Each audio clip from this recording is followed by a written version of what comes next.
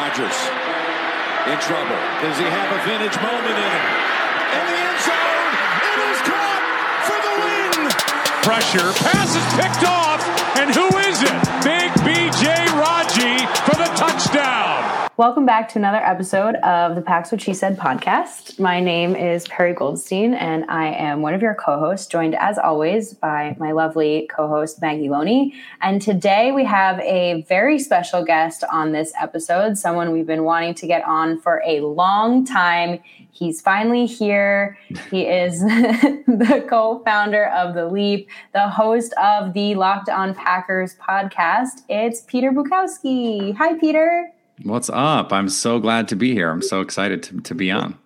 It's been a long time coming. We're glad to have you on. We're going to preview the Packers 49ers game, which has, I think, in recent seasons become a bona fide primetime necessary matchup of NFC contenders. Has not gone the Packers' way the last couple of times these two teams have matched up. So we're hoping that that changes this weekend. And I guess we can just start out with, what do the Packers need to do to win this game this time? How much time do we have to dig into all of that? No, I think the problem in 2019 was in the first matchup, they couldn't block.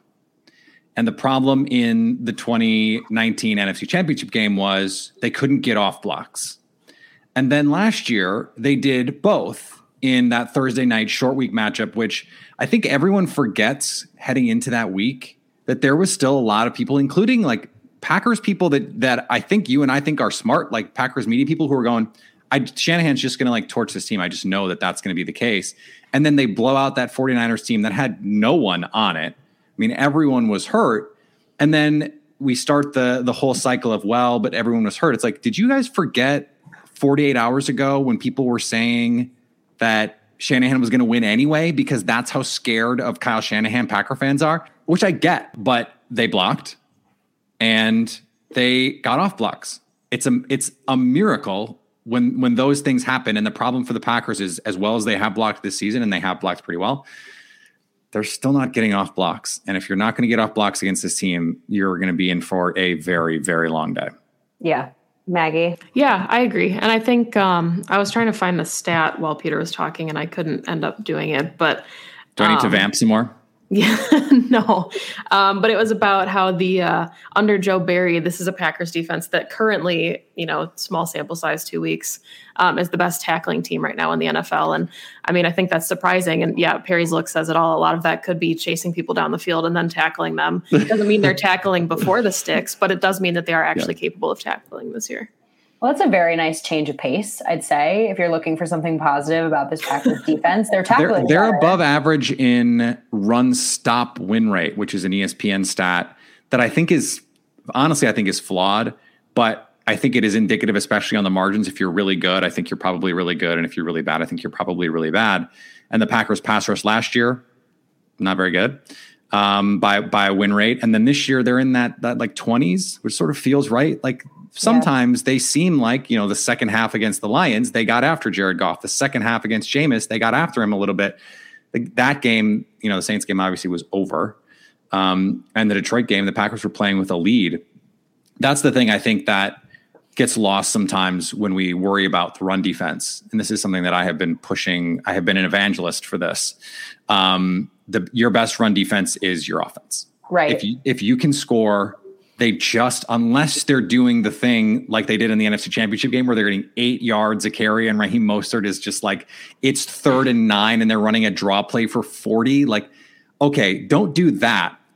But as long as you're not doing that, if your offense is scoring, like if the Packers score 30, I think they win, because I just don't know how the 49ers offensively keep up, even though I think that they have good offensive line, good weapons.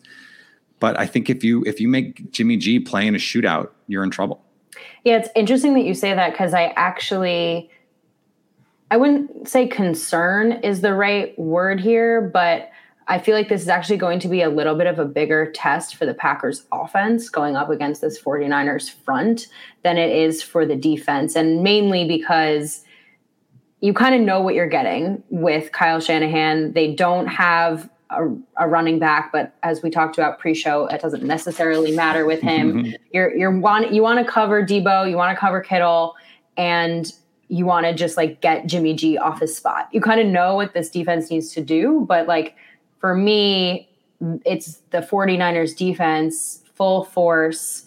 It's not like last season where you're missing Bosa and everybody that's important. You've got a ferocious front. You've got Fred Warner, who Aaron Rodgers says is the best, inside linebacker that he goes up against, and a pretty decent secondary. So it's going to be the offense, like you said, Peter's going to have to move the ball and score points to give the defense some cushion, because that they're going to give up points to the 49ers offense. Yeah, I look at this defense and I think their front seven is so much stronger than their back four. And I think Jimmy Ward is a very good safety. I think Jaquiski Tartt has played better as his career has gone on. The question is at corner. They have Emmanuel Mosley out there. They have the rookie Diamador Lenoir, I believe is how you pronounce his name. And then they have, the rookie Ambry Thomas, who I really liked for them, but he's a rookie. They have K'Wan Williams, who is banged up. And then they just brought in Drake Kirkpatrick, who's been a little bit of a journeyman quarterback after having a nice start to his career. That's where this team is vulnerable. It's at the cornerback position. So again, to me, it's, can they block? If they can give Aaron Rodgers time, they can take advantage of this secondary so long as they stay patient. And this was the thing in 2019 that they struggled with, especially in the regular season matchup. They couldn't run the ball. And so they couldn't run the ball and they couldn't block. So that becomes a very big problem. But let's just say they couldn't run the ball. And I think that was part of the issue in the NFC Championship game, is they felt like right away they had to throw it because the defense couldn't get stops. They have to be able to stay somewhat on script. If the 49ers, they're going to play the two shell. They're going to play two high safeties. And, what they did against the Packers, I think this last time, was they played a lot of single high and dared the Packers to run the ball. And they said, okay, well, then we're just going to throw it on your head. And that's what they did. There was the long touchdown to Devontae Adams. They used Aaron Jones in the horizontal passing game.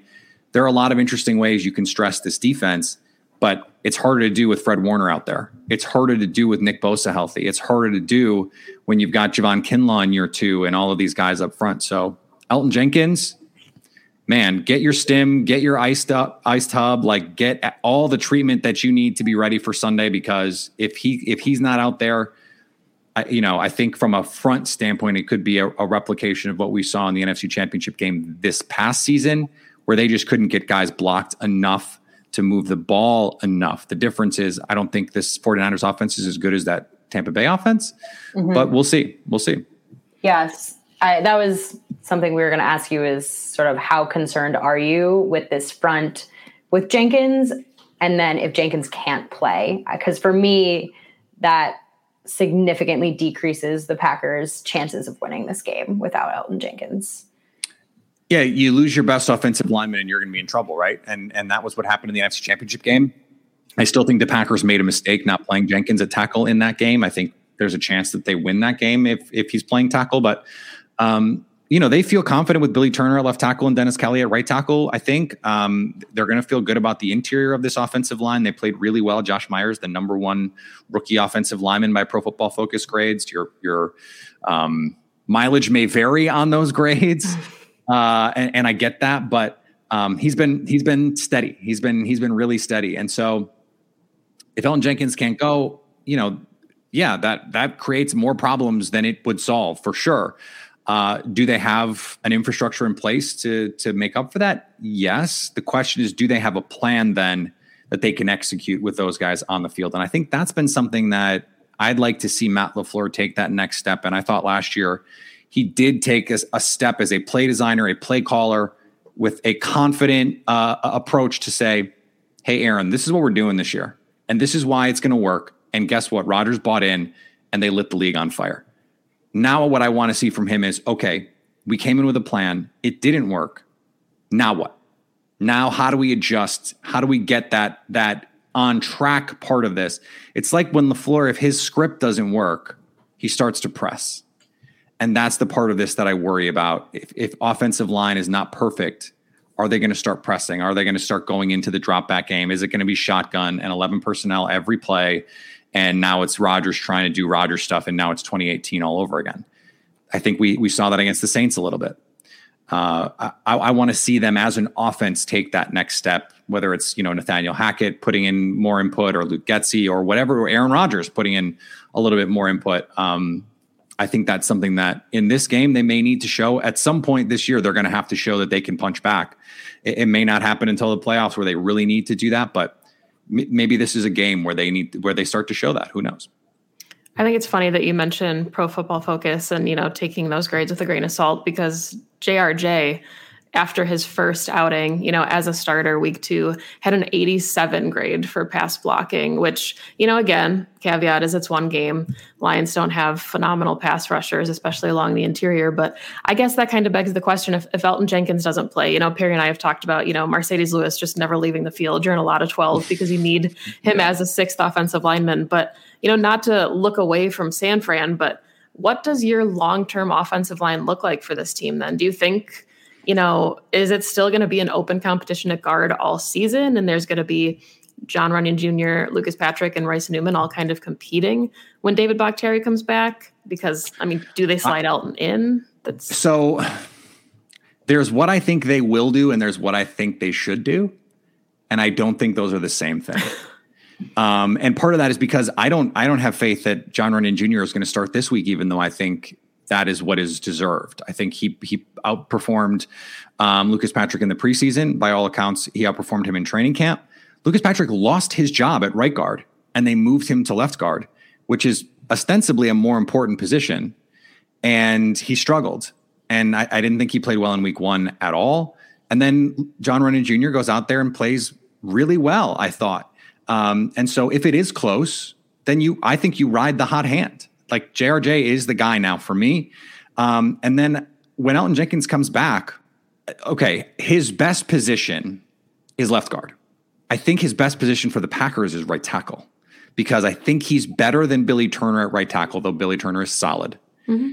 And then you can move Billy Turner to left guard, where I think all of a sudden you've got the best offensive line in football again. I really think that is the case. I think Terran Armstead and Ryan Ramczyk right now are the best offensive tackle duo in the league. I think if they had David Bakhtiari and Elton Jenkins, they would be the best tackle duo in the league, even if Elton Jenkins' best position is guard. What I think they will do is keep everything as it is and just slide Elton Jenkins to left guard, David Bakhtiari in at left tackle. And by the way, that offensive line is also really, really good, because by the time it matters, November, December, January, rookie is not a thing.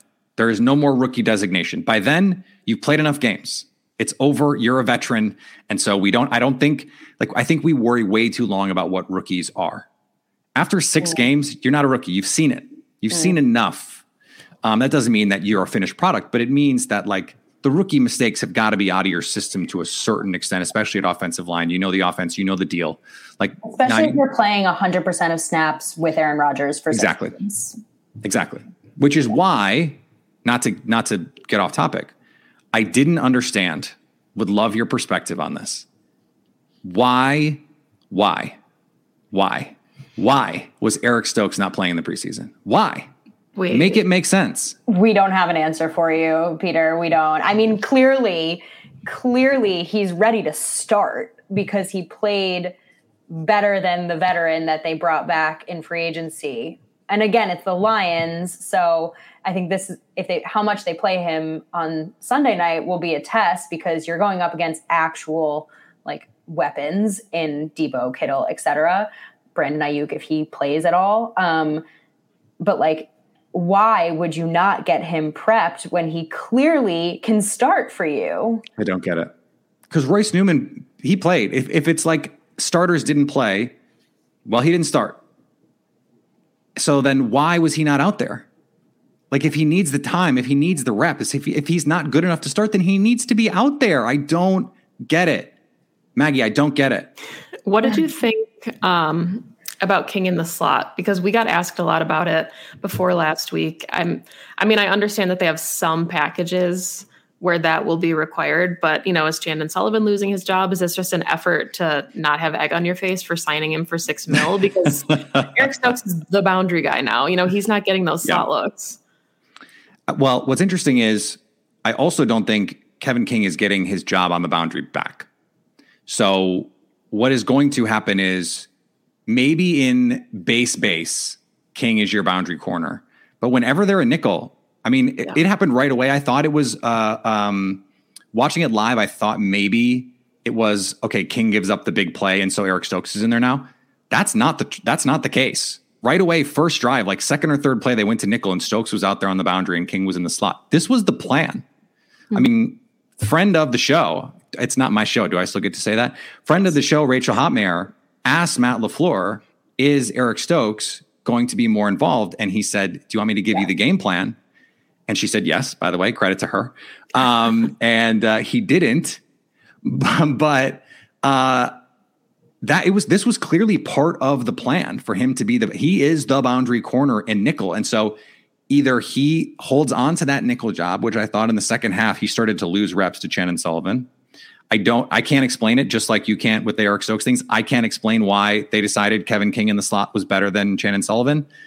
Other than Kevin King is like a respected veteran in the locker room. Sometimes we just aren't privy to some of the political things that are happening behind the scenes. You guys know office politics, they can be bullshit at times. And maybe that is something that happened.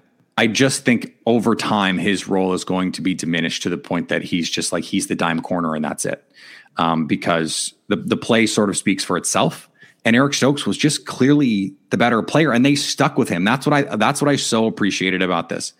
It was not reactionary. He screws up 2 coverages in the red zone, and Matt LaFleur was insistent that one of them was on Kevin King. It was, and I've asked, 100% was. I've talked to a lot of people about it, like players who played match quarters, and they're like, if they had a call up for that, like okay, but like from a base defense standpoint, that's not how it works. But I don't know. I keep telling myself, don't assign blame on coverage busts during a game because we just don't know. Matt LaFleur says it's on Kevin King. I believe him. It's on Kevin King. But he has the other situation. He was definitely supposed to sag back. Devondre Campbell, TJ Hawkinson, not a great matchup, but he stayed out there. They weren't like, okay, plan didn't work. They stuck with it. And that gives me faith that they're going to stick with him for the rest of the season. And he's their second best boundary corner. There's just like, is there any question about it? Not for me. I think one of the questions that we kind of wanted to ask you to, even talking about the defense, Perry mentioned, obviously you've got Debo, you've got Kittle, you've got really good weapons on the offensive side of the ball. Then like, what is your best package then on defense? Is it to play Eric Stokes and play a lot of nickel? Because I think we've seen more dime maybe even than we were expecting from Joe Barry too initially. I just want to say I picked out the coolest beer can in my fridge because you guys are always drinking something cool, and I just like I'm getting water, so I'm like I feel exposed here. The best package. It's tough because I think their traditional nickel is their best package. So I think they need to have 3 DBs on the field. I think it's possible that their best package is Vernon Scott at safety with Adrian Amos and Darnell Savage in the slot. I think like that's a possibility because I think you're going to get better versatility there. Until we see Vernon Scott in games, though, I have trouble with that. So I think their sort of base nickel package with Chandon Sullivan on the field. You can play big, but you can be versatile with it. They need the meat. They need the horses up front to be able to stop the run because they just can't do it otherwise. And we saw more 5-man pressures in the second half against the Lions, and that was working. And so I think that's something that they can go back to, because if you're in nickel, now you're covering up the holes, whether it's man or zone. If you send 5, if you're in nickel, it's much easier for you to accommodate all of the different ways that an offense can attack you. I don't like King in the slot. Maggie and I talked about this on the show last week. We were like, what would it look like if they move King into the slot? I think if he could tackle his size and the speed that he used to have, I don't even know if he has that kind of like 4.4 top end speed anymore after all of his injuries. Like, it's a nice matchup against like big move tight ends like TJ Hawkinson, like Kittle, but it doesn't work if you can't run run a route with them and tackle consistently. Right. So I thought it was an interesting experiment. Would you trust him on Kittle? No, absolutely not. I honestly, and I hate to say this because like he is such a like long rangy corner that you want out there for those like size matchups. I trust Jair on Kittle more than I trust King, even though he's 5'10" and 195 pounds, because Jair can play the ball and he knows how to tackle. And I think when Kevin's out there, he gets picked on no matter where he is. And so maybe you have inside linebacker help like you did against the Lions, or you have safety help, but that's still pulling a defender away to help out your corner. And you can't do that against a team like the 49ers because they're going to pick you apart. I think it's interesting that they've been moving Jair into that star role more than they've been moving Savage into that star role. In the game rewatches, Savage hasn't really been doing all that much. So I don't know, maybe if that's the solution to get him to be more of a playmaker is to move him and keep Jair on the boundary. But there's enough guys to cover in this Niners matchup that they're going to have to pull out some different packages here. I think, Peter, you brought up an interesting point with the pressure. They have not been getting pressure at all. And that's a problem.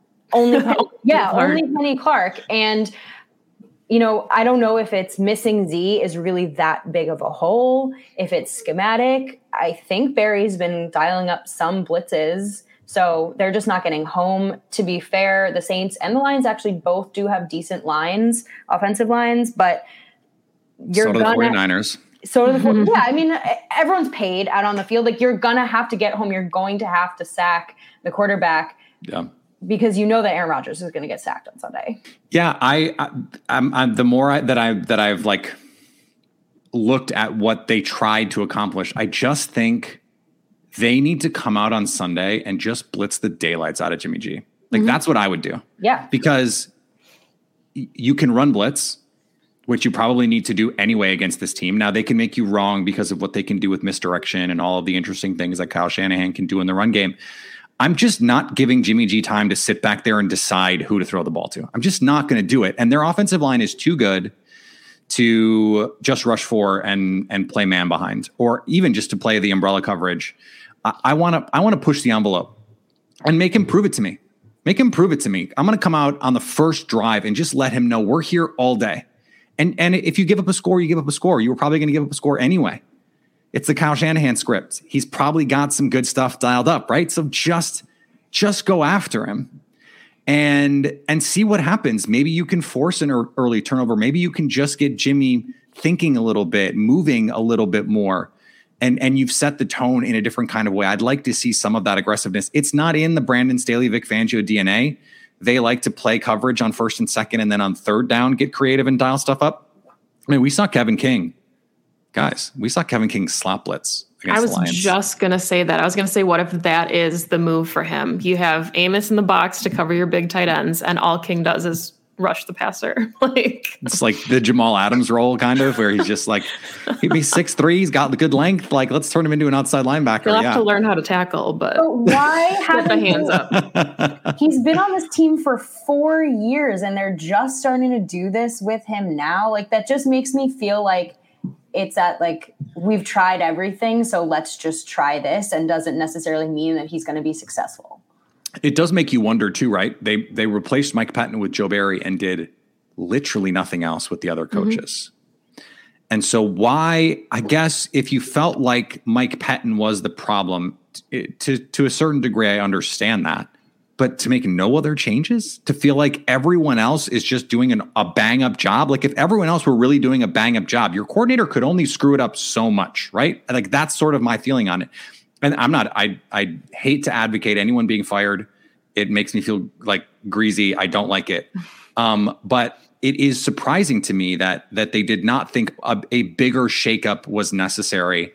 And so, like, what is next? And how do you not lay at the feet of some of these coaches the issues with Josh Jackson playing out of position? I mean, they tried him in the slot. They never really gave him an opportunity to play safety, which I think probably could have been his best position if they would have given him some time to actually develop and do it. So that's the part of this that I just don't like, and I don't know that I have confidence they're going to find the right home for him unless and until they do. The other thing that I am thinking of as I'm saying this, what if in those move tight end situations that you mentioned, Perry, what if you used Eric Stokes sort of like they used to use Charles Woodson and say, okay, against Jason Witten, that's just your guy. Regardless of what coverage we're playing, that's your guy. And we'll figure out the rest, but that's your guy. I mean, he's a big, strong man corner. Yeah. He's going to get run over in the run game. That's fine. But we're just not going to let George Kittle beat us. And maybe the better solution is what they did to Hawk, a linebacker and a safety over the top. But I don't know. It's just something I'm noodling over, right? Yeah. They have the personnel to play press man like that. Like they certainly do. And I don't know why they haven't called upon that in a bit. I don't either. This was something that I was thinking during the game. Like, why? Sorry. They drafted a press man corner in the first round. Kevin King is a press man corner, and Jair can do whatever you need. Yeah. And yet they brought in a coach who doesn't need you to play press man, doesn't really want you to play press man. Yeah. So what, like, how are they maximizing the talents of the people on the team and fitting that into the scheme? Or are they saying, okay, here's the scheme, go fit that? And that's what I worry about. Because I think offensively, they do such a good job of finding roles. Someone like Marquez Valdes-Scantling in anyone else's offense is not going to be as productive because he really only does one thing. But guess what? The Packers really only ask him to do one thing, and he does it really well.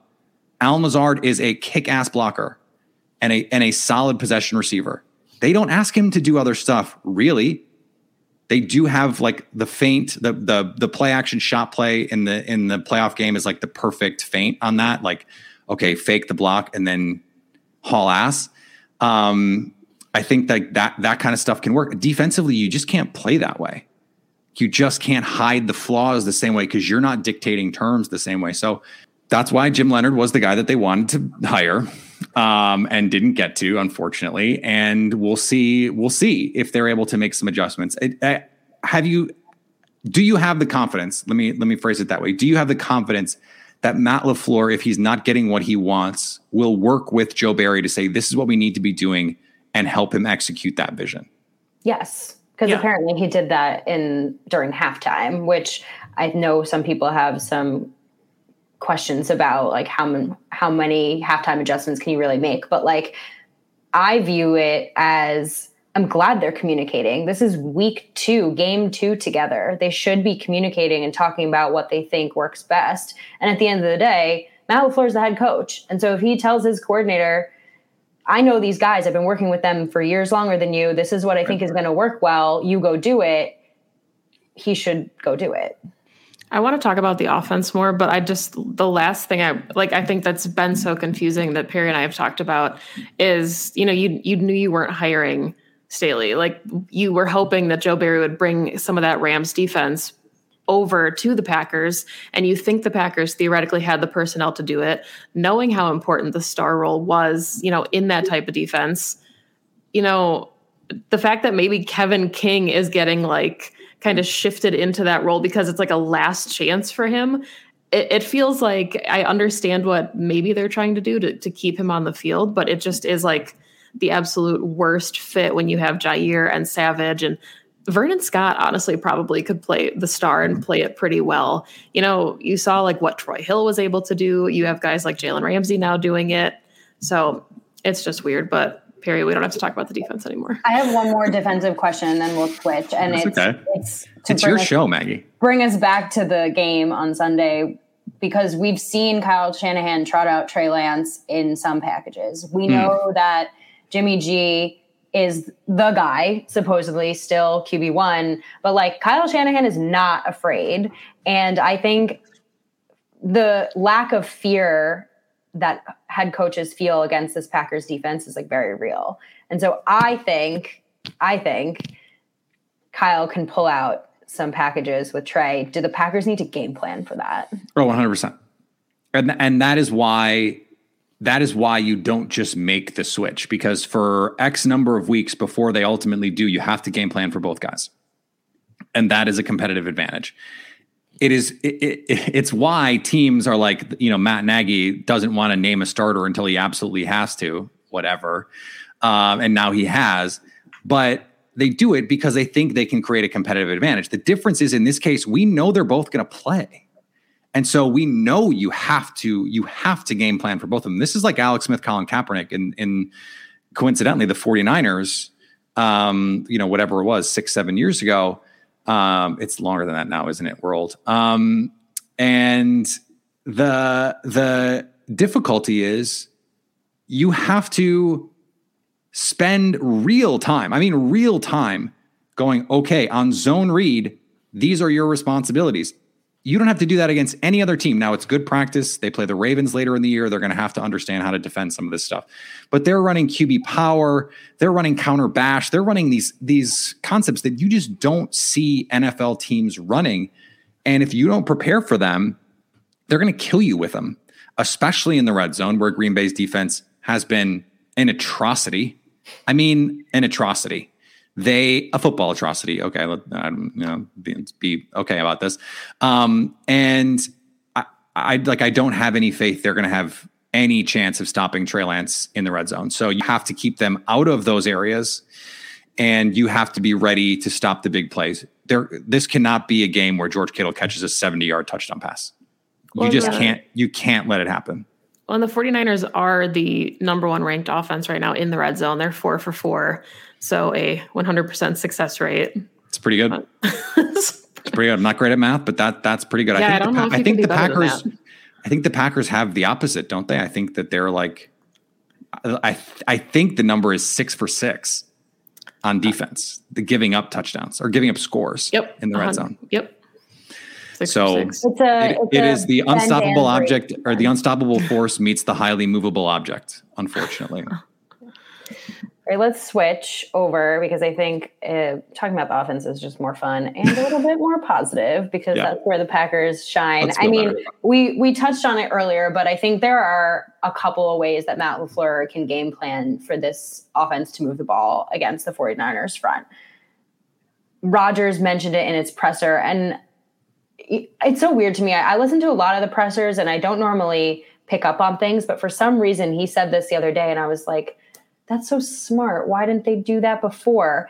And he talked about moving the pocket, how if you just let them like bull rush you, the Niners are going to win every time. And so you got to get them kind of off their spot and sort of move the pocket. Of course, for Rodgers, I think a key in this game is getting the ball out quickly. Mm-hmm. He is like incredibly efficient when he gets the ball out in under like 2.5 seconds. He can't scramble like he used to. He even admitted it. And sort of stretch them that way. So thoughts, moving the pocket, anything else the offense can do to move the ball? Yeah, it's one of those things too, where usually when you want to move the pocket, it's because you don't trust your quarterback in the pocket, and or you don't trust your offensive line. And so the Vikings are great at this. They'll go 6-7 man protection and roll Cousins out just so they can get protections. And guess what? They've got Justin Jefferson and Adam Thielen. One of those guys is probably going to get open. And you can create these plays down the field. The 49ers can do that. The 49ers do that. They go max protect, and they get George Kittle and Deebo Samuel running a combo route, and all of a sudden someone's running wide open, even though theoretically you should have 7 guys covering 2. You don't. The Packers have those elements in their offense. We just haven't really seen them. The interception against the Saints was kind of one of those where it's really it's a 3-man combination route, but Rodgers kind of just threw it up for grabs there. They have to be willing to do that. But what we saw from the Saints was they said, we don't care about your play action. We just don't care, because they didn't trust the Packers were going to run it. And so that's why they accounted for those boots so effectively. The linebackers just said, we're not going to take the cheese.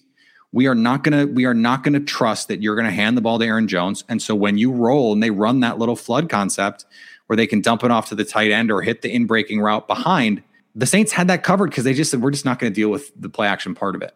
And so you also have to be willing to run the ball too. And that's a key here. You have to be willing to stick to it, even if it's just 3 yards, 2 yards, 3 yards, -1. Like, they have to trust that you're going to be able to do this, which is why your defense has to hold up at least somewhat. But rolling Rodgers out, yeah, great. To your point, he's not what he used to be athletically, but he's still Aaron Rodgers, right? And so he's still going to make linebackers go, wait, what do we do here if he's breaking the pocket? Yeah. And he can still make throws down the field. We've seen him do it. He still has that crazy accuracy down the field and on the run. So I think it certainly can be part of the offense. I'm wondering how they're able to do it with more creative ways to use play action, not just single fake, here we go. It's got to be like, okay, jet motion, play action fake, or play action fake, orbit motion fake.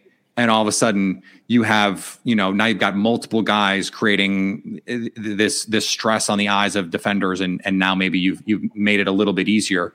I think that stuff is also important. How much you can really move the pocket is really based on how much you can get effectively to play action, because it's the drop back game. You're not really moving the pocket in the drop back game. So you have to be able to run the ball too. And you have to have a defense that's willing to respect you running the ball. Yeah. So is this, we saw the offense completely move through Aaron Jones against the Lions. This feels to me like a more big power run game. Is this an A.J. Dillon game? Is this a mix? Is this a pony package game? A little bit of both? Like, because A.J. Dillon, in my mind, like you said, if you're just trying to get them to respect the run game, and it doesn't really matter if they're only getting like 2.5 yards per carry, right. A.J. Dillon's going to get you 4 no matter what happens. So do you just have him smash the ball down their throats? Well, my answer to that is always yes. I always want to see AJ Dillon just like running through guys. And he had a beast mode run on Monday, even though it's like only like a 6 or 7 yard gain. I mean, he broke a tackle in the hole and then ran over someone and then kept his legs moving. And I was just like, yes. Is it a power run day? That is an interesting question to me against this team, because their linebackers are fast, but they're not big.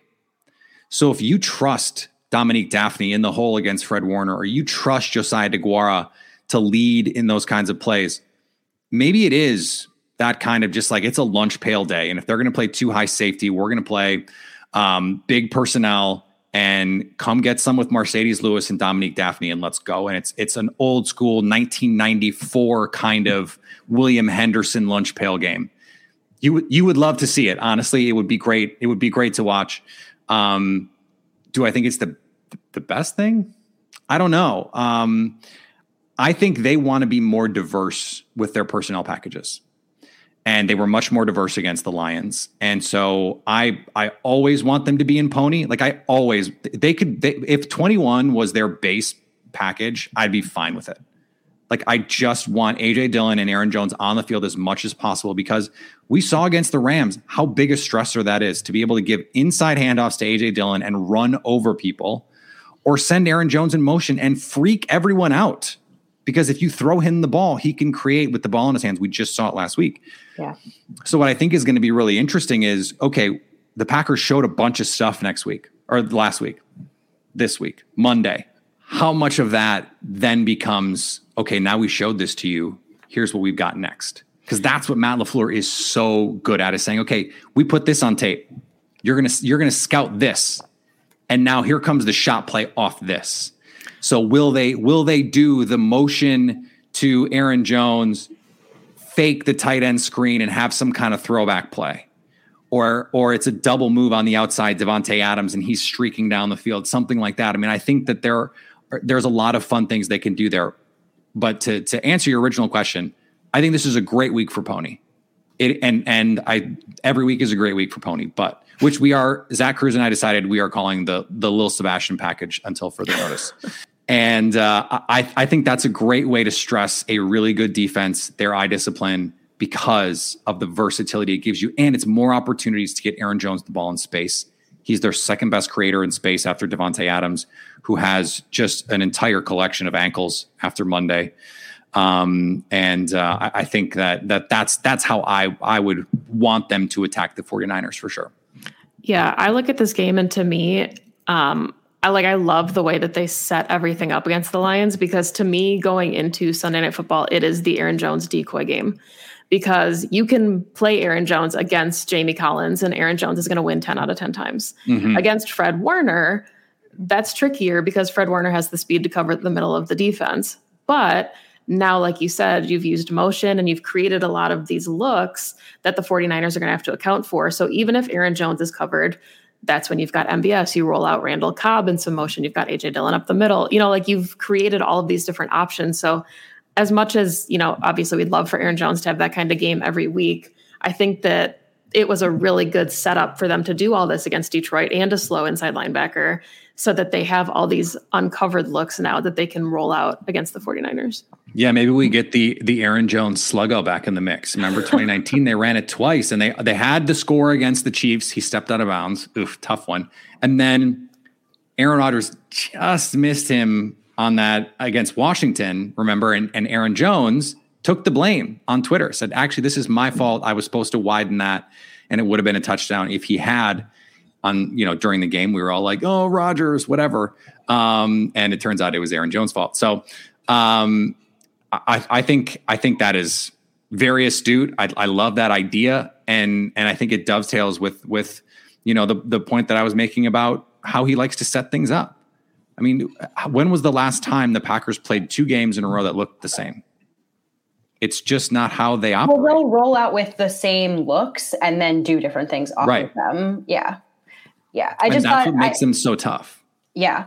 It was interesting because I think the Saints game, they came out in like 80% 11 personnel, which is just so against what they normally do. Like very Mike McCarthy, old. And then in the Lions game, they had a lot of 12 personnel with Lewis and Daphne on the field, which I think opened up the run game a lot. But like you said, Peter, they had at least a handful of 21 personnel packages in the first 3 quarters. Quarter 4, the game was already over and it was kind of back to, basic.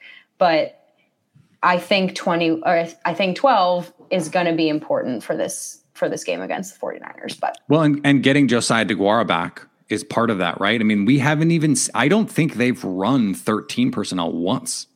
They haven't. So that was a big, go back to 2019. They played empty out of 13 personnel. I mean, Matt LaFleur loves to do crazy stuff like that. And they haven't had 3 tight ends healthy to do that with really this year. And so if you get DeGuara back, because I don't think they really want to do that with Daphne. I think he's like their H-back, and that's what they're doing, which is great. I think if DeGuara can get back this week and he's practicing, which is great, because that was a scary hit and it was scary that he was down for as long as he was. But if they can get back to that gives you a lot more options. So I'm going to ask you another unanswerable question. Why have we not seen more of the tempo? Because I've been waiting for them to go heavy personnel and go hurry up for forever, but also for since Matt LaFleur showed up. That was supposed to be the idea of, if you want to play a bunch of 12 and 21, then do it and play hurry up and make them account for, okay, it's 21 heavy and now it's 21 spread, and you guys figure it out. I just don't know why haven't we seen that? It's a very good question, Peter. You should ask Matt LaFleur. I should. He won't return my texts. I mean, my thought process this season is likely because there's so many rookies on the line that would be difficult for them. But I can see that. That doesn't necessarily, that's not an answer for the last. How much weight do you put on the psychological aspect of this matchup? Because yes, the Packers won last season, but I don't even count it because it wasn't the 49ers at full strength. And we were still, as fans, I'd say, kind of nervous going into that game. Yeah. The Packers have gotten destroyed every time they go out to California. They just get destroyed. So is there anything to that? Or is that just a fan superstition? So what I wonder is, there is no one more superstitious Fans are really superstitious. There is no one more superstitious than a pro athlete. No one. Like it's like the old Ace Ventura line. Like, I've got a linebacker who has not washed his jockstrap in 3 years because he thinks flies are lucky. Like that, it's that kind of thing. And that's a really gross joke, but it's true about athletes. They are incredibly superstitious. Aaron Rodgers has favorite shoes. Like when he wears the Nike cleats in the turf, like he loves them and he's like, okay, I feel better. The pants, like they are creatures of these habits. And so I think it would only be human for this thing to sink into their minds psychologically, right? I don't think, though, that anyone on the Packers thinks the 49ers owns them. I don't think Matt LaFleur thinks Kyle Shanahan owns him. And that is going to be a narrative. That's going to be a thing that fans say, oh, the 49ers own us. That's always a thing that fans like to say, oh, the 49ers own us. The Seahawks own us.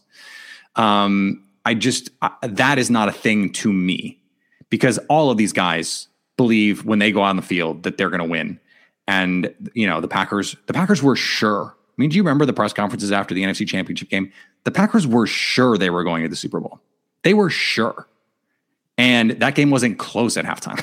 They were sure they were going to win. So I don't buy into that part of it. Do you know what I mean? So that's a different thing. Now the California part of it, I can't really make sense of it.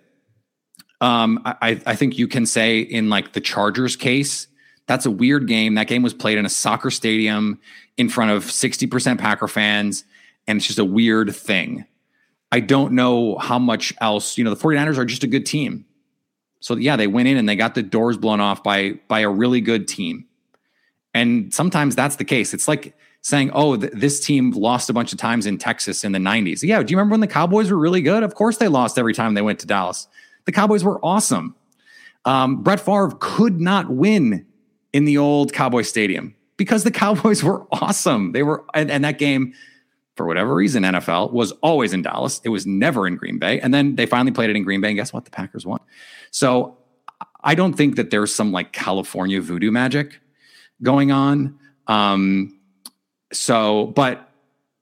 there's definitely going to be some like, I'm changing my socks. I'm listening to different music, like that stuff going on in the locker room. I promise you that's happening. But they're not going to go in thinking like we can't beat this team. Of course not. They're not. That would be just doing themselves a disservice, I think, because they have to be confident, not cocky, but confident. All right, Peter, who are you taking then? Oof. Score and winner prediction. So on my show, I predicted 30-27 49ers. Fair. I have concerns about the offensive line because I don't know if Elton Jenkins is going to go. So if Elton Jenkins goes, I will have a lot more confidence in this team's ability to block San Francisco. I have to, for right now, I have to stick with that prediction. I think the Packers cover the points. If you're going to give me just an against the spread chance, your listeners are going to be much happier that I take the Packers points. But before the season, I picked this as a loss. I think they probably lose it, but I think they can win it. And I said on my show, like if they won by 10, I wouldn't be surprised because I think they're that good. But if they lost by 10, I wouldn't be surprised. It's just one of those matchups. I really don't know what to expect from this 49ers defense. I don't know what to expect from this Packers defense. And so it's hard for me to predict anything other than a close game. I think it will be a close game no matter who wins. Yeah, I agree with you. Maggie? Yeah. There's a lot that goes into this one too. Like, I think, teams bring their own energy, and the Packers had their home opener and they talked about what it meant to play in front of 77,000 fans. And this is the home opener for the 49ers, spent the first 2 weeks on the road. It's their throwback year, their 75th anniversary. So I think that, taking all that into account, it's going to be a very hostile environment to kind of go into on Sunday. I agree with you. I think it's going to be a close game. I wouldn't be surprised either if it's a 2-score game for either party. I don't think a loss here for the Packers kind of defines their season. So I hope that people don't start, freaking out if the Packers end up starting 1-2, because I think that's a possibility. I agree with you. I had this as a loss for them. going into the season. But I do think it'll be a 1-score game. And my score that I'm thinking is 28-24 49ers. They cover. Okay. I think I'm a little more pessimistic than you all. I think the Packers. That East Coast in you. I'm so sorry. Who's calling the kettle black here, man? I think the Packers drop this one, and I think again I agree with you both of that's okay. It's okay if they lose to the 49ers. I had in our beginning of the season the 49ers winning the West. I think they're going to end up being a lot better than people think they will. The defensive front just scares me. I just don't know if this offensive line can handle it. And I think their kryptonite has been when they're down at all, they spiral. And so until I see a game where that happens and they can bounce back, I worry. I think Andy Herman said it, and Maggie and I both agree. We'd love to see if the Packers get the chance to not defer and to take the ball first and just go down and score and get up early. But they didn't do that against Lions, and they still won. So I don't know if there's anything to that. But I do see the Packers losing, I think, somewhere around, 27-24, 27-23. I did not like it all, Andy, making such a good point. I didn't like it. I know you don't. I didn't like it. He came on my show and made such a great point. I was offended. I was so mad. You really hate to see it. But then I went on his show and I tried to get him back and make some good points. Whether or not I did, you have to be the judge. I don't know. Yeah, well, I'll have to go listen to that and give you our feedback. Peter, we kept you so long, so we just want to say thank you for coming on. Please plug all the things that you're doing for our listeners and let them know where to find you on social media. Peter _Bukowski on Twitter is the easiest way to make sure that you catch it all. Locked on Packers, of course, any podcast platform that you use. We're there. We're on YouTube now. We just started doing that. So if you're a YouTube person, you probably watch Pack What She Said. If you're a YouTube person, then you can watch Locked on Packers. That would be awesome. It's companion content, I think, in my opinion. And The Leap is our new venture. With Jason Hirschhorn subscription service. It's always free on Monday. You can subscribe and get all of our digests on Monday. A lot of the Monday newsletter is the biggest one, but there's some really cool stuff on there, including a first-person Mike Wall essay that I just was. He was awesome to talk to, and I'm really glad that he was able to offer that contribution. So go check that out at theleap.substack.com. Love it. Very exciting. We love all of your ventures and looking forward to reading what comes out of The Leap. Thank you again to Peter Bukowski for coming on the show. I hope everyone enjoyed him. He's always a wealth of knowledge. Maggie and I are going to do our game picks. Obviously, we heard that. I don't know. Did you see you taking the Packers? I'm taking the Niners. Are you officially taking the Packers? You taking? Yeah, I'm taking the Niners. You're taking the Niners. Okay, this is probably the only time either of us have ever picked against the Packers in the same game. So I don't know what that means. Maybe it's a nice reverse jinx, some reverse psychology on them. Tonight, we're recording Thursday night. Tonight is Panthers-Texans. Panthers are 2-0. Are they going 3-0? Yes, I'm taking the Panthers. Me as well. My favorite game of the weekend is Sunday at 1.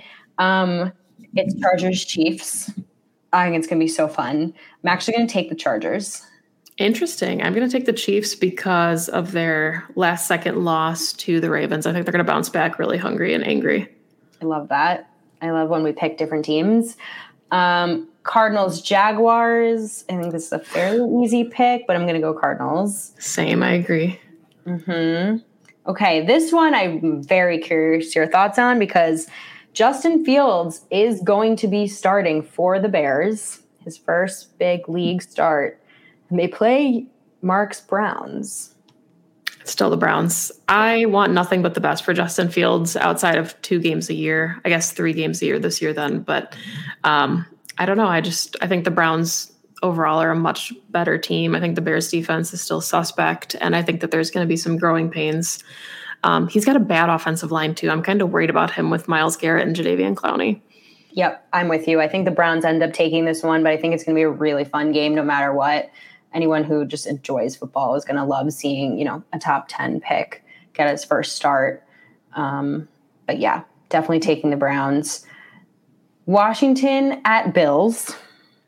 I'll take the Bills, but that's going to be a really good game. A lot of really good defense.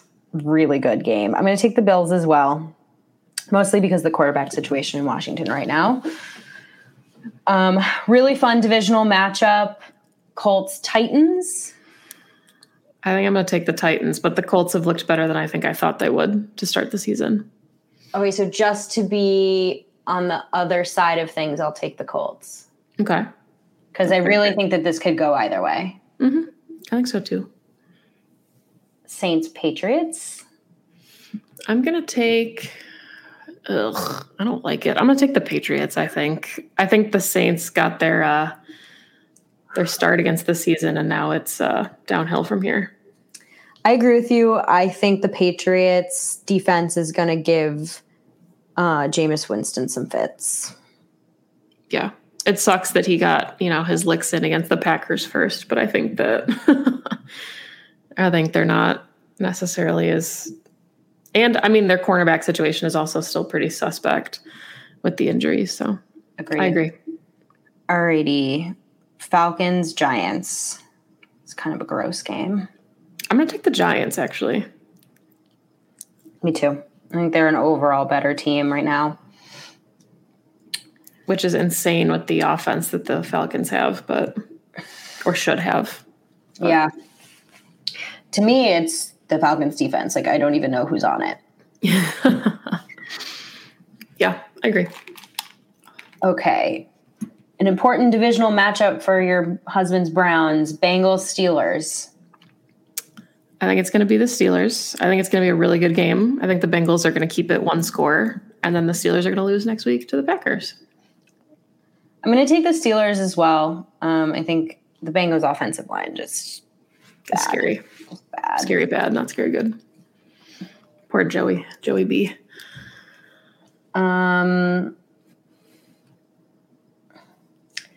Ravens-Lions. Ravens. Yeah, Ravens. Yeah. Another kind of toilet bowl game, Jets-Broncos. I'm going to take the Broncos. I don't trust the Jets. I don't trust the Jets yet either. I would also take the Broncos. Let's see what's next. The rest of them are really interesting. Okay, I was about to say 4 o'clock, but it's 3 o'clock Central Time. Dolphins, Raiders. I'm going to take the Raiders, but I also kind of like that matchup for the Dolphins. Mm-hmm. I'm taking the Raiders. I'll take the Dolphins. Okay. Yep. Okay, I think this is the game of the week. It has to be the game of the week. Bucks, Rams. Oh, it's going to be such a good game. I'm going to take the Bucks. I don't like it, but I'm going to take the Bucks. You're going to take the Rams? Okay. I'm going to take the Rams. I hope you're right then. I think the Rams offense right now is really fun. Obviously, the Bucks have a really good defense, but the Rams are home, and I think I think they can do some things against this Bucks defense. Then we got Seahawks, Vikings.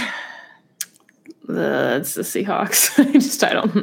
I don't feel good about the Vikings this year, which I feel really good about the Vikings this year, but not when it comes to winning football games. And then we've already picked the Sunday night football game, and Monday night is Eagles, Cowboys. It's going to be a good game. I think I'm going to take the Eagles, actually. I like rooting for Jalen Hurts. Yeah. I do too. I'll again play devil's advocate with you, and I'll take the Cowboys. I think it's going to be a one-score game. It's going to be a really good matchup, I think. Yeah, I agree with you. It's hard for me to root against Dak, even though I hate the Cowboys. Mm-hmm. I think that NFC East is wide open right now. Anybody really is a contender, which makes it fun. So this game's going to matter a lot. Yes. Very exciting. Very exciting. All right. This was a really fun, long episode. If you made it to the end, you can follow us on Twitter at Perry_Goldstein, Maggie J. Loney. You can follow us the podcast on Twitter, PWSS Podcast, Pack's What She Said on Instagram and Twitch. If you missed our Twitch live show, we did a recap on our drive to the airport after the Monday Night Football game. We're going to be doing those every week. Just some recaps on Twitch. We'll tweet them out. You can rewatch it if you miss it. As always, you can find us on the Pack-A-Day podcast. We try to, guest around and we'll plug. We're going to have some fun female guests on over the next couple of weeks. We'll get some opposing teams, reporters on to talk about the matchup. So we're really excited for those as always. Maggie, did I miss anything? No, just thank you everybody for listening and go Pack Go. Go Pack Go.